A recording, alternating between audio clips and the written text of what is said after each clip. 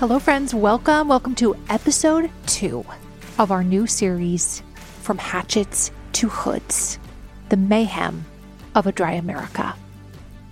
In the growing temperance movement that ushered in an era of prohibition in the United States, many white Christian women capitalized on their domestic roles as nurturers and moral leaders of the family in order to effect change.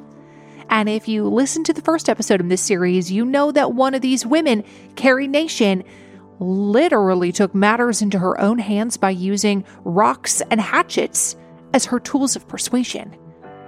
So, what came next? Who else was making waves in the temperance movement? Let's learn about the lesser-known history of Black prohibition, spearheaded by Black Americans like Frederick Douglass and Frances Ellen Watkins Harper. But first, we'll talk about another larger-than-life woman and her singularly focused temperance tactics. Buckle up, because this episode is a doozy. I'm Sharon McMahon, and here's where it gets interesting. While Carrie Nation's approach to temperance was destruction, most temperance leaders took a different approach. In the 1870s, as the Women's Christian Temperance Union expanded in numbers and recognition, it appointed a new leader, Frances Willard, who believed it was her mission to ban booze in America. A lifelong champion for women's rights and education, Frances assumed leadership of the WCTU in 1879 and remained in charge for almost 20 years. During that time, Frances took the temperance message on the road. She traveled to over 1,000 towns in America and spoke to tens of thousands of its citizens. Where Carrie Nation was chaotic in her fight, Frances was strategic. She took a nonviolent approach and soon had command of 250,000 American women who consistently participated in her cause. Her leadership was so impressive that women didn't come just once or twice to check things out, but fully committed themselves to showing up as often as possible. At the 1882 National WCTU Convention, Frances's Do Everything initiative was passed. The WCTU was evolving. It may have begun as a way to work against the culture of alcohol in communities, but its social and political reform efforts expanded to things like equal pay for equal work, raising the age of consent, and advocating for free kindergarten for every child.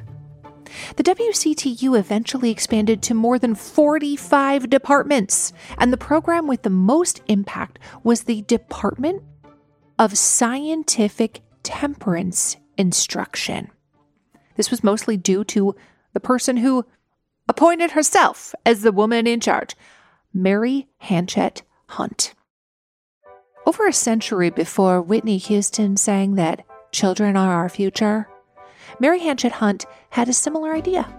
To root out the problem of alcohol, the WCTU had to target kids and train them throughout childhood that alcohol was evil and should be eradicated. The only future Mary wanted was a dry one, and she knew just the way to get it by using the public school system to radicalize children to avoid alcohol. If you're a teacher, you're going to find this very amusing. Much of Mary's early life is lost to history, and she only really became well known when she was in her 40s. So if you think it's too late to start your life's work by middle age, you would be wrong. We do know that Mary was raised in Connecticut and got married in 1852. Before she was married, Mary was a science teacher. And this part is important. She co-wrote a science textbook with her school's principal.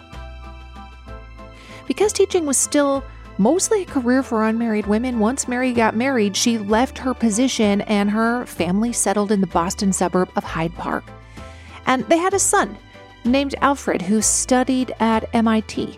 And during one study session with him, Mary grew fascinated by information on how alcohol affects the body. It was the turning point in Mary's life and second career.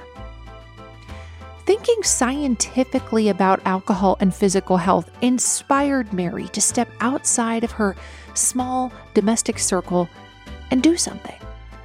She created lessons on alcohol and then convinced her local school board that they needed to be added to the curriculum. Once the Hyde Park schools agreed, Mary moved on to surrounding towns and found even more success. She was not satisfied with her small wins, so she decided to team up with the WCTU to expand her influence. And here's where the question of agendas comes into play.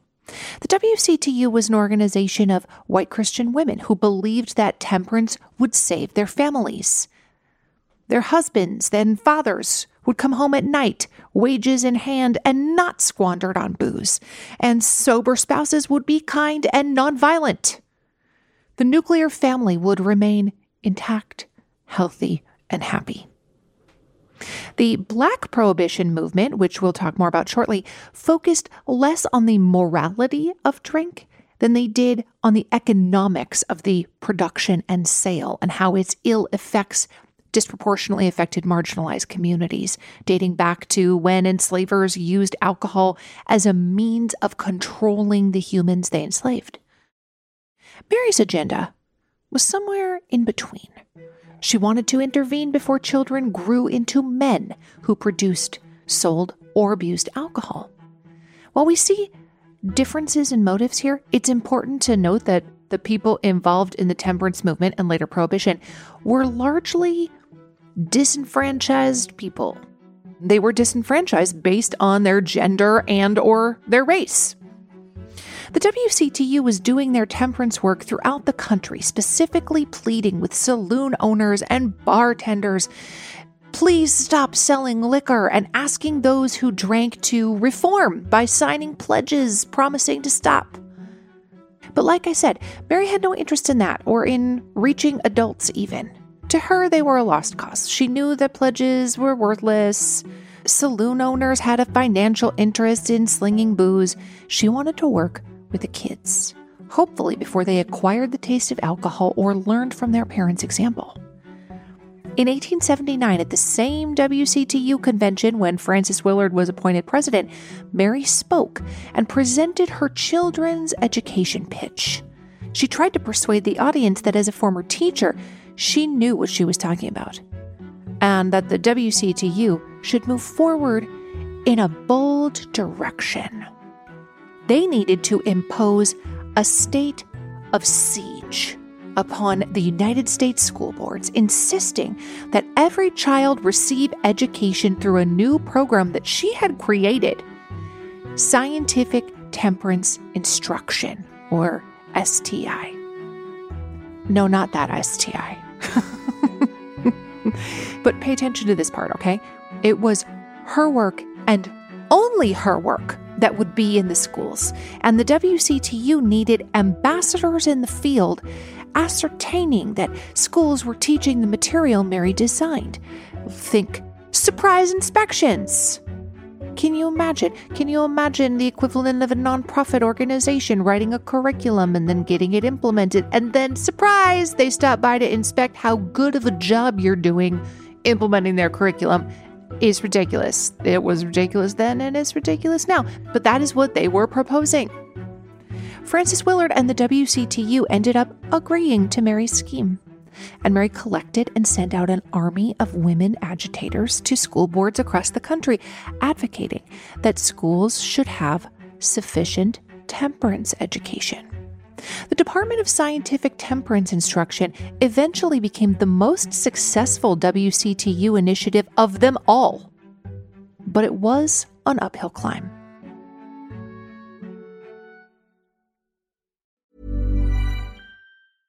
A lot can happen in the next 3 years. Like a chatbot may be your new best friend.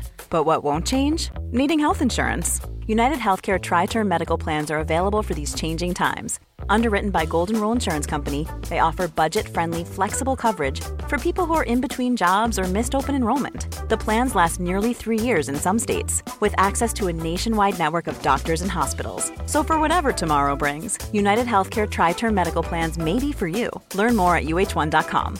Hey, I'm Ryan Reynolds. At Mint Mobile, we like to do the opposite of what Big Wireless does. They charge you a lot, we charge you a little. So naturally, when they announced they'd be raising their prices due to inflation, we decided to deflate our prices due to not hating you. That's right. We're cutting the price of Mint Unlimited from $30 a month to just $15 a month. Give it a try at mintmobile.com/switch. $45 up front for 3 months plus taxes and fees. Promo rate for new customers for limited time. Unlimited more than 40 gigabytes per month. Slows full terms at mintmobile.com. Hey, it's Danny Pellegrino from Everything Iconic. Ready to upgrade your style game without blowing your budget? Check out Quince. They've got all the good stuff, shirts and polos, activewear, and fine leather goods, all at 50 to 80% less than other high-end brands. And the best part? They're all about safe, ethical, and responsible manufacturing.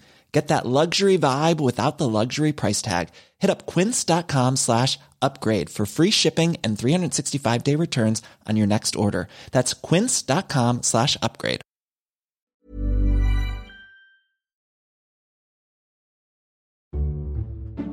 The public school systems in the 1880s were not consistent. Do you remember watching Little House on the Prairie on TV? Are you old enough for that? First of all, there's no way that was filmed in Minnesota, as the show pretended. Sorry, that's not what it looks like.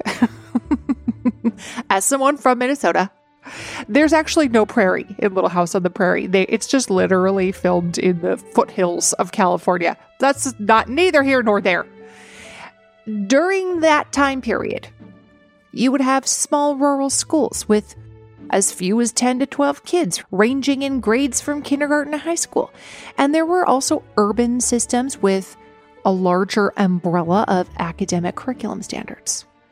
The size, makeup, and curricula of schools varied widely because there just wasn't an overarching administrative system in place. This is still true, by the way. The education you receive in one state can be wildly different than the one you receive in another. It was the 1880s, though, and the country had just climbed its way out of Reconstruction, and the public school systems were shaky. In addition to rural schools and urban schools were segregated. Each state had a board of education, and part of their job was to determine standardized school curriculums. But some school districts within the state also had the power to add in other educational programs that would be signed off on by individual superintendents. So the grassroots organizing for temperance education was very difficult. Volunteers with the STI might be successful in persuading superintendents who didn't partake of alcohol, but they'd get the runaround from others who didn't support the temperance movement. Mary had had enough. She decided that it was time to get state governments involved. If STI were legislated as mandatory educational material, the children and the country would have a chance. Or so she thought. Mary traveled from one capital city to the next and wooed governors and state senators and other state legislators at fancy receptions. She refused to leave the city until she could get the government to officially put STI education in the state curriculum. She was so effective that she was soon given the nickname Queen of the Lobby. In 1882, Vermont was the first to pass legislation requiring temperance education for children. New York and Pennsylvania quickly followed, with those two states also passing laws threatening to defund school systems that didn't do the required 3 days a week of anti-alcohol instruction. But while Mary's name may have been attached to the movement, she wasn't the sole factor in its success. Part of the reason these bills passed is because of the short-lived Prohibition Party, one of the more successful third parties in our country's history. And it had done surprisingly well in the 1884 elections. Even though the Prohibition Party candidates didn't actually win, they gained enough votes to make people take notice and acknowledge their status going forward, including state politicians. You've heard me say this time and time again, the power you want to wield against others can and will be one day wielded against you. So be careful what you ask for. The legislators in office cared about keeping their jobs. So they played nice with those who could be a threat to their positions. But much like today, legislators were also beholden to various lobbies, and in this case, they didn't want to anger the beer and liquor lobbies and risk them turning off the tap of monetary support. Since children couldn't buy alcohol, adding in temperance education was a way to appease the Prohibition Party and its supporters without losing the support of the liquor industry. In the words of Michael Scott, it was a win-win-win. Sometime in the 1880s, the WCTU and Mary had a little bit of a falling out, and the WCTU cooled in their ardent support of the STI program. But Mary had earned enough cachet on her own to continue her crusade without their help. And again, never one to settle for small wins, Mary turned her sights on Washington, D.C.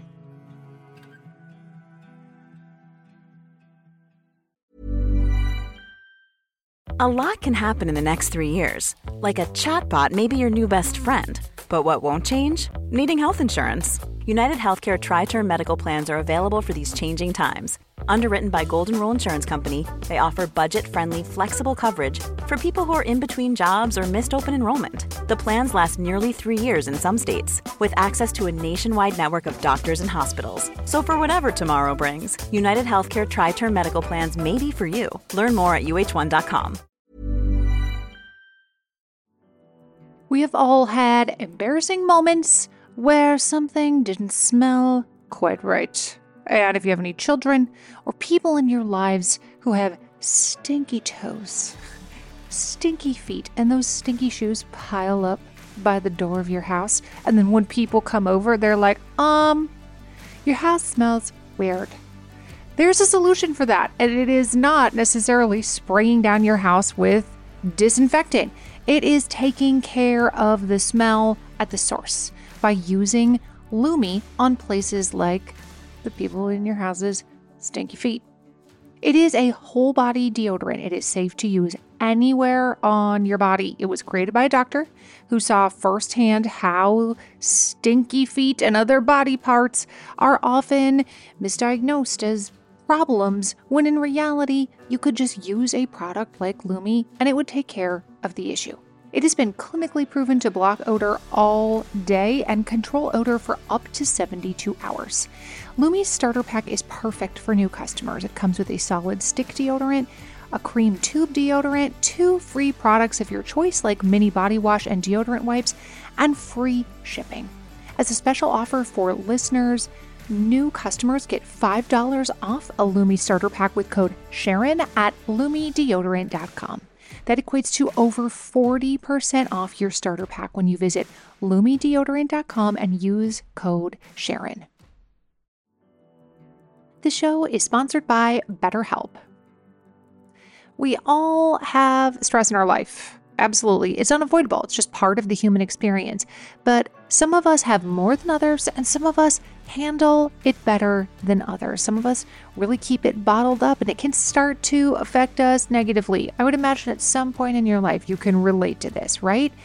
And therapy is a safe space to be able to get some of these things off your chest. And that is why so many people find benefit in speaking to a qualified professional.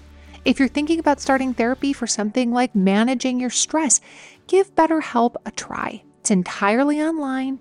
It's designed to be convenient, flexible, and suited to your schedule. Just fill out a brief questionnaire to get matched with a licensed therapist, and you can switch therapists at any time for no additional charge. Get it off your chest with BetterHelp. Visit BetterHelp.com/Sharon today to get 10% off your first month. That's BetterHelp, HELP.com/Sharon.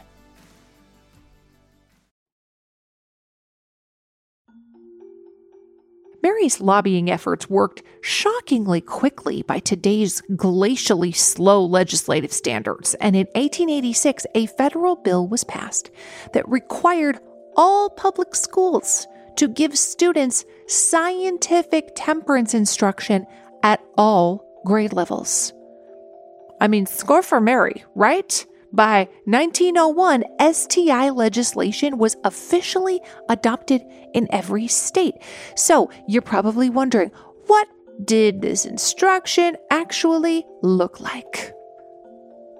The word science usually indicates information that is fact-based and supported by evidence. Sometimes it doesn't mean that to people, but that's what it's supposed to mean, right? That's like Science 101. But much of the curriculum that Mary was imposing was fact-based science coupled with personal opinion. The textbooks used in the STI program were pretty broad and included chapters about anatomy and exercise and nutrition and even information about avoiding condiments that do not aid in digestion.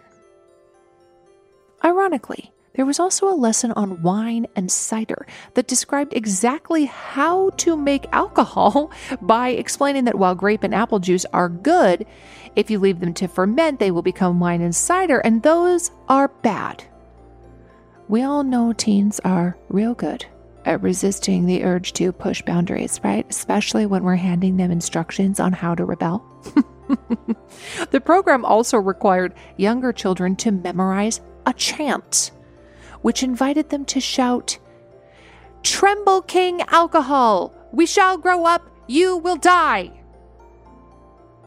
I tried to figure out how you would make that rhythmic.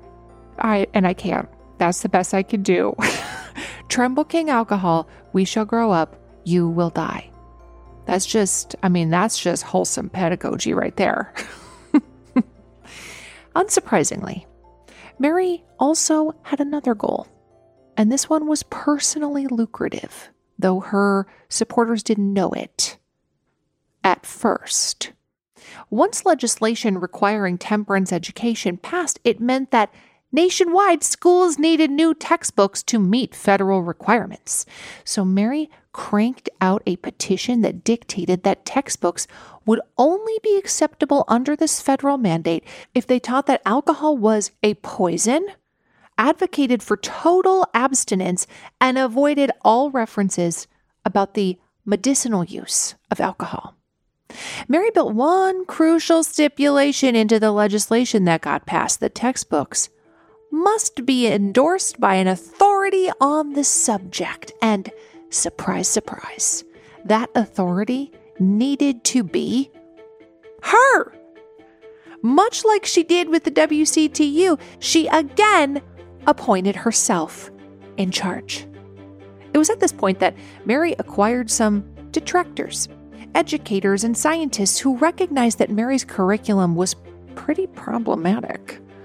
The alarm these folks sounded was echoed from leaders at Columbia, Stanford, and Yale, who were particularly outspoken in their opposition to this education plan. And even the Committee of 50, a committee assembled by the federal government to determine whether temperance promoters were correct, said that Mary's textbooks were neither scientific, nor temperate, nor instructive. Mary's response was to publicly call her detractors drunk and pleasure-loving and self-gratifying. Much like today, teachers face more demands than resources, and many were not keen on the pressure placed on them by this new federal mandate requiring scientific temperance instruction. Some may not have felt educated on the matter. Others may not have agreed with it. It's a probable bet that the majority of their students weren't enthralled by the subject either. And immigrant parents, particularly those from places where drinking was a common part of their culture, were not happy with his attack on them via their children's education. In the end, in the battle between teachers and parents and Mary's mission, Mary won. She was able to get yet another mandate passed that required prospective teachers to pass a test on temperance before receiving their overall certification. These mandates created quite a dilemma for teachers who lived and taught in wet or alcohol selling and drinking counties. They too were mandated to teach abstinence from alcohol, and yet they could be fired at will for any offense. So, say the authority figures in their school were anti-temperance. Should the teacher ignore the mandates and risk getting fired, or teach the mandates and risk getting fired? They couldn't win. But you know who could and did win? Mary. By this time, Mary had amassed a collection of memorabilia in her Boston home, which she dubbed the Scientific Temperance Museum. She kept all sorts of anti-booze keepsakes in it, like pens that governors used to sign the legislation. And in the back, she ran her endorsement operations. She even had a staff that handled her correspondence and the day-to-day business of keeping things running. Why would she need such assistance? What was she doing exactly? Remember at the top of the show when I mentioned that Mary had worked on a science textbook with her principal back in her teaching days? And remember when Mary decided that she needed to be involved in the creation of new textbooks with appropriate sections on temperance? All of those paths lead here.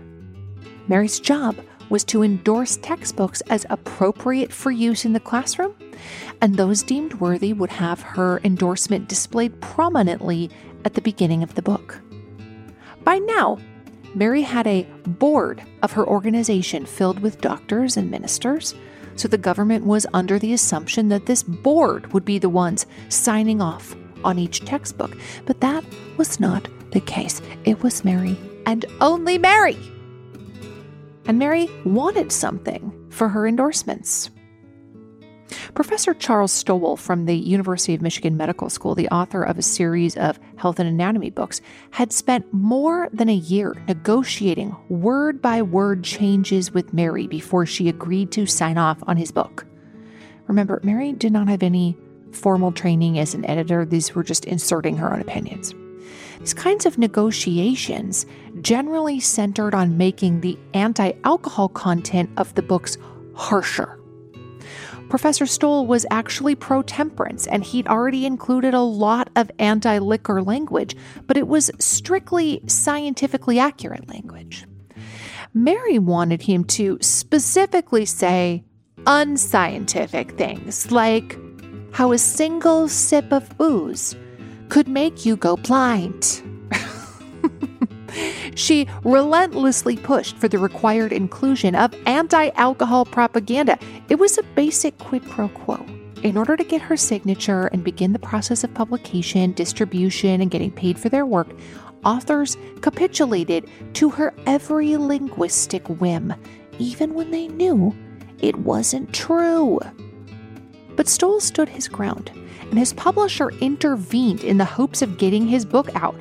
They gave in to Mary's demands. What she wanted was an all-expense-paid trip to Atlantic City. And so instead of requiring the author to make false claims about alcohol, she took the payoff. Because at this point, it wasn't about ethics or the children or the horror of booze anymore. It was about money. When it was time to publish Stoll's next book, his publisher again approached Mary for her signature. This time, a trip would not suffice, she decided. Mary wanted cash. Part of Mary's credibility as a moral crusader, a fighter for children and country, was that all her work was uncompensated. She was doing it, she said, because it was her calling from God. And yet, it appears that the opportunity to profit proved irresistible.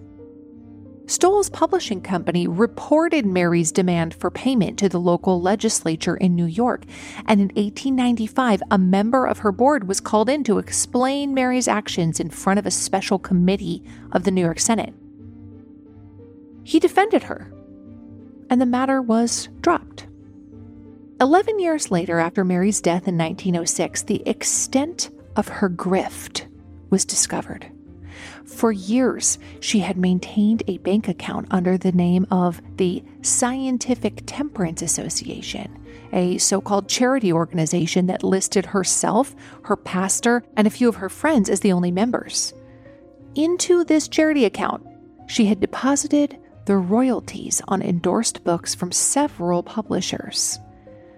The racket she pulled on Stoll's publishers, she had done the same for years with others.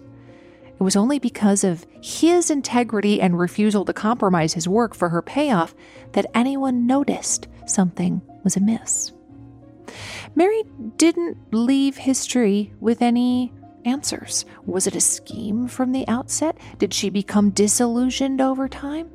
Did the unilateral power she claimed for herself corrupt her? Nobody knows. We do know that because of her powers of persuasion and her zeal for propaganda, at the turn of the century, 22 million schoolchildren were subjected to unscientific anti-alcohol lessons 3 times a week for the duration of their education.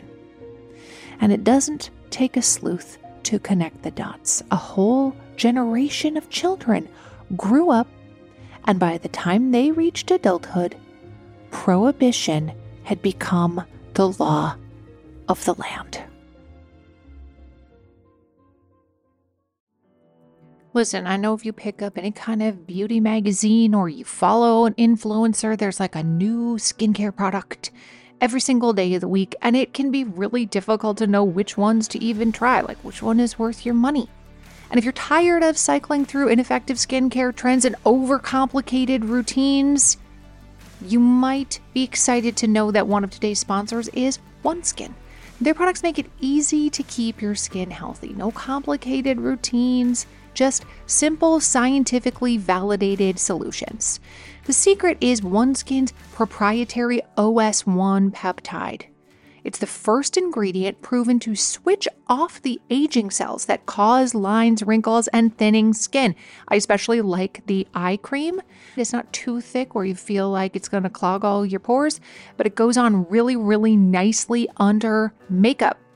For a limited time, you'll get an exclusive 15% off your first OneSkin purchase using the code Sharon when you check out at oneskin.co.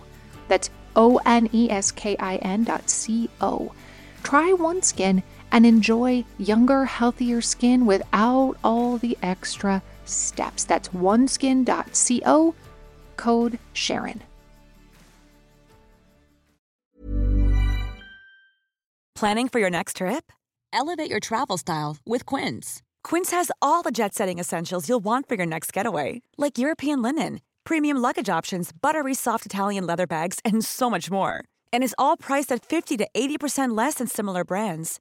Plus, Quince only works with factories that use safe and ethical manufacturing practices. Pack your bags with high-quality essentials you'll be wearing for vacations to come with Quince. Go to quince.com/pack for free shipping and 365-day returns. This message comes from BOF sponsor eBay. You'll know real when you get it. It'll say eBay Authenticity Guarantee. And you'll feel it. Maybe it's a head-turning handbag, a watch that says it all, jewelry that makes you look like the gem, or sneakers and streetwear so fresh every step feels fly. eBay gets it. So look for the blue check mark next to that thing you love. And be confident that every inch, stitch, sole, and logo is checked by experts. With eBay Authenticity Guarantee, you can trust that feeling of real is always in reach. Ensure your next purchase is the real deal. Visit ebay.com for terms. Mom deserves better than a drugstore card. This Mother's Day, surprise her with a truly special personalized card from Moonpig. Add your favorite photos, a heartfelt message, and we'll even mail it for you the same day, all for just $5. From mom to grandma, we have something to celebrate every mom in your life. Every mom deserves a Moonpig card. Get 50% off your first card at moonpig.com. Moonpig.com.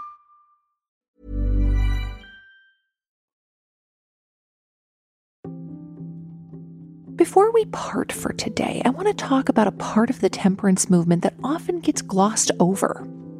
Black temperance looked a bit different from what Mary was doing with education and even from what the WCTU advocated, which was to create healthy, moral, white Christian family units. While both women and blacks were marginalized in 19th century America, the role of alcohol within enslavement greatly impacted the ways Black temperance activists approached the movement. You may remember Frederick Douglass from our earlier work on the Civil War, and Abraham Lincoln, who, by the way, also abstained from alcohol. Douglass, who was a formerly enslaved person, became one of the most famous Black men in America, in large part to his activism and authorship. His autobiography, published and revised multiple times, talks about the horrors of enslavement, and it showcases how enslavers used alcohol as a means of controlling the people they enslaved. He wrote about enslavers and overseers who, under the influence, allowed their brutality against enslaved people to go unchecked. He wrote about enslavers demanding grueling physical labor day after day and rewarding enslaved laborers with cheap alcohol to keep them complacent. He wrote about alcohol offering a temporary escape from the hellish conditions of chattel slavery. And when Frederick Douglass began to speak in front of crowds as an activist, he spoke about his own alcoholism. While white temperance advocates focused on morality and families, their Black counterparts also rallied against the ways in which the traffic of alcohol replicated the economy of enslavement. Those who profited from the production and sale of alcohol were not the same marginalized groups of people who experienced the devastating effects of alcoholism. The poor, the Black and Native populations, women, those without power, without a voice or a vote, were the ones most affected by the ills of alcohol abuse. So a circle of Black activists, including Frederick Douglass and a woman named Frances Ellen Watkins Harper, made it clear that progressive reform for abolition, for suffrage, and for temperance were all connected, and that their work on the various fronts intersected in interesting ways. Frances Ellen Watkins Harper was born in 1825 to free Black parents in Baltimore, Maryland. As an adult, Frances spent many years moving around the United States delivering abolitionist speeches and writing essays and poems about her observations from traveling. She was one of the most prolific Black authors of the 19th century. Her essays and poems were widely circulated in Black journals, and she published a variety of novels, short stories, and poetry collections, most of which focused on the quality of life of Black Americans. Frances Ellen also worked on behalf of the WCTU around the same time that Mary did. While she wasn't as extreme as Mary was with regard to alcohol, Frances Ellen did call slavery and intemperance the twin evils of the time. She was happy to partner with the WCTU on what she considered important work. But it wasn't exactly like her experience with the WCTU was the same as that of her white counterparts. Frances Ellen served as the superintendent of the quote-unquote colored section of the Pennsylvania and Philadelphia WCTUs in the late 1870s. And by 1883, she had moved into a similar role at the national level. Frances Ellen's work with the WCTU was extensive, but it was also underfunded, undervalued, and undermined by the group's commitment to appealing to white Southern women, potential members or supporters who wouldn't dream of working alongside Black activists. So the WCTU under Frances Willard's management continued to uphold segregation and racist practices within the organization. In fact, Frances Ellen and Frances Willard were so at odds with each other that Willard removed Frances Ellen from leadership and reorganized her department, making it harder for Frances Ellen to do effective work. While Frances Ellen continued her WCTU membership, she did take a step back from it to work on something new.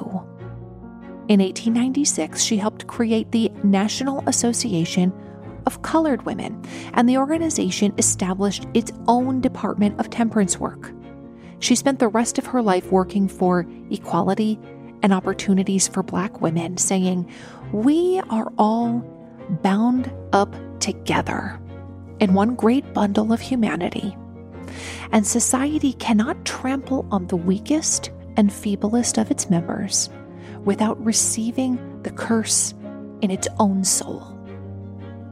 Meanwhile, the WCTU had shifted away from temperance reform through education and turned an eye toward another type of social reform: women's right to vote. Frances Willard led the alliance between the women's suffrage movement and the WCTU, and it created a powerful force in the struggle for the white women's vote. She called their combined effort home protection, a way for white women as the moral guardians of the home to work with the temperance movement and gain the right to vote as a weapon of protection from the tyranny of drink. Because it was white men they had to convince, it was white women who they appealed to. And they did so by stating that the right to vote would help women protect the purity of the home.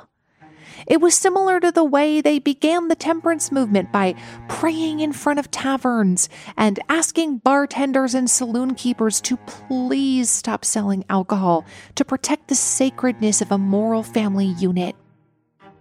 Black women, however, were active leaders in organizing and strategizing ways to gain the right for universal suffrage. Gaining the right to vote for Black men and for Black and white women, they used the platforms available to them, churches, schools, newspapers, and community, to spread the word about the necessity of voting as a right of American citizenship. But Black women's activism efforts went overlooked. Media gave their full attention to prominent Black men like Frederick Douglass, and to white women like Alice Paul, Elizabeth Cady Stanton, and Susan B. Anthony. In fact, the National American Women's Suffrage Association actually prevented Black women from attending their conventions. And despite inviting all women to join the 1913 woman suffrage procession down Pennsylvania Avenue in Washington, D.C., the same Nassau leaders declared that Black women would have to march separately from white women because Southern delegations threatened to boycott the parade if they were made to walk with women of color.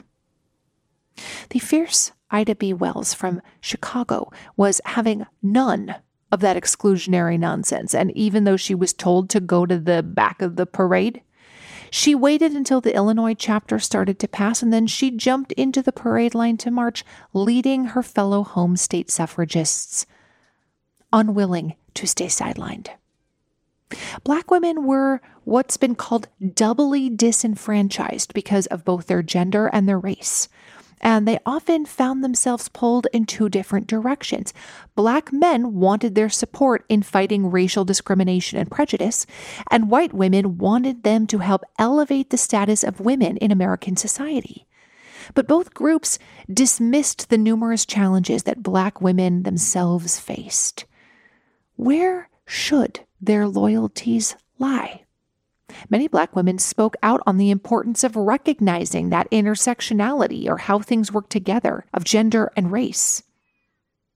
Intersectionality is a term that wouldn't be coined until like the late 1980s, but these were women like Sojourner Truth, Ida B. Wells Barnett, Nannie Helen Burroughs, and Harriet Tubman, who knew the reform work needed to overlap. Likewise, in the fights for temperance, civil rights, and suffrage, there was another group that stands out: the Quakers. Many Quakers openly advocated for abolition, temperance, and women's suffrage.